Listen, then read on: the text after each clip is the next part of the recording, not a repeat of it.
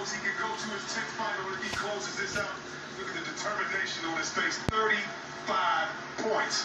Just make it 9 consecutive. Just winning time for him. How about that note? Second Laker to go 30, 15, and 10. This is DJ Smooth. This is DJ Smooth Inspiration Podcast. LeBron James had 35 points to beat the Denver Nuggets. It's 115 to 103.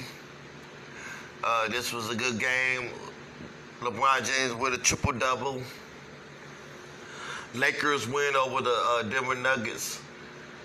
It's final. They move on. Lakers move on past the Denver Nuggets. And LeBron James had a triple-double. This is your man, DJ Smooth, Inspirational Podcast. And Lakers are moving on.